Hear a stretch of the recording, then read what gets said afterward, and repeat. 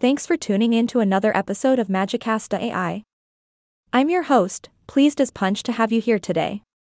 We've got a fascinating topic to explore, one that touches on both mental health and religious trauma.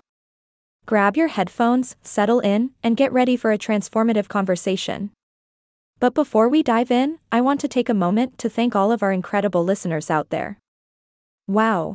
Yeah. You folks make this podcast shine brighter than a disco ball at a 70s-themed party. Your support means the world to us.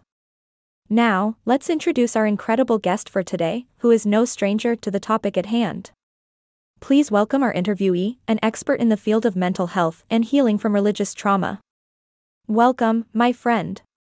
It's so awesome to have you here. Hello, and thanks for having me on the show. It's an honor to be here and to discuss such an important and timely subject. Absolutely, definitely, indeed. Mental health around religious trauma, or as some may call it, church hurt, is something that affects many individuals. And boy, oh boy, does it leave a lasting impact. My journey recovering from religious trauma has been filled with twists and turns, leading me to the profound realization that healing is a sacred and ongoing process. That's right, host.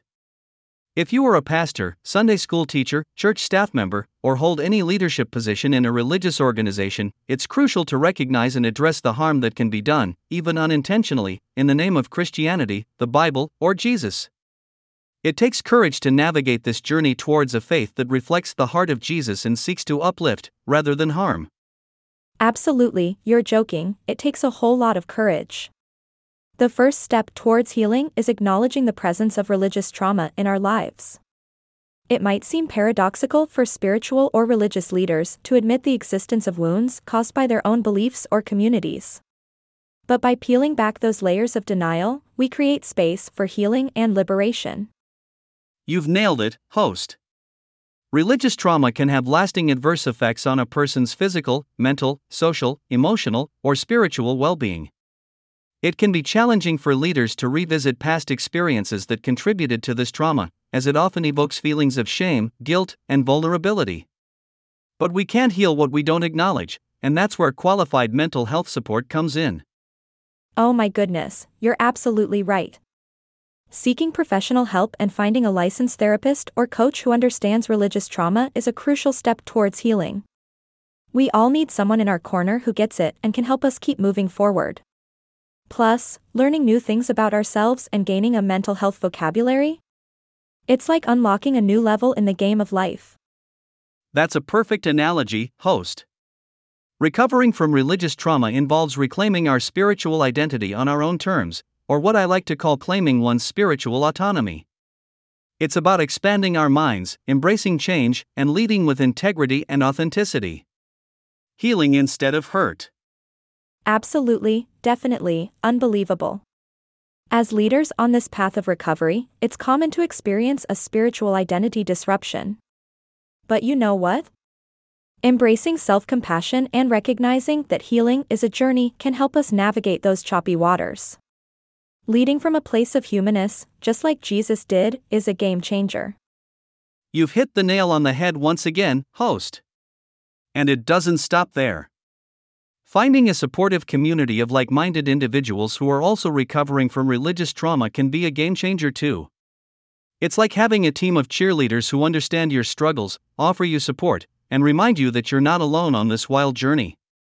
Oh boy, are you kidding me? That's magnificent. Breaking the cycle of religious trauma and creating a safe and loving space within our home, church, or religious community is a powerful act. It's like sprinkling fairy dust of healing everywhere we go. Absolutely, host, absolutely. While the scars of religious trauma may never fully vanish, integrating the lessons and wisdom they offer into our leadership is the real magic. Cultivating empathy and understanding for the pain of others, we become better equipped to guide them through their own healing journeys. Oh my, you've said it so beautifully, interviewee. The journey of recovering from religious trauma as a church or religious leader invites us to embrace vulnerability, courage, and our own humanness. Together, we can create a sacred space where healing takes root and compassion flourishes. That's the hope we all carry, host. We're not alone, and our healing impacts the lives of those we serve. So let's celebrate each step forward, support one another, and let our transformative power shine through. Absolutely, indeed.